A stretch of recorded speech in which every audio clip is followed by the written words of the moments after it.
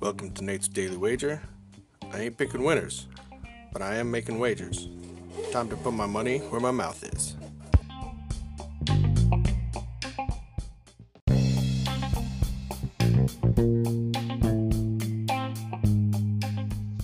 This is Nate's Daily Wager for December 4th, 2020. And, it looks like Washington is just bad. So we're going to file that away and maybe see how much money we can win off of them.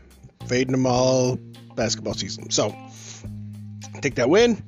Moving forward, tonight we got some college football, not some college basketball. And I'm looking at this matchup between University of Louisiana Lafayette and Appalachia State. And I'll be honest, I'm surprised that Lafayette's getting 3 points. So I'm going to take it.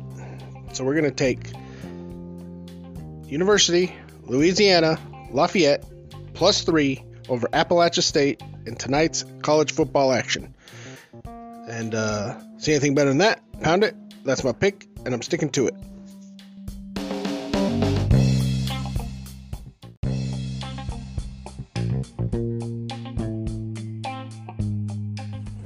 Please remember to rate, review, subscribe in your favorite podcast application.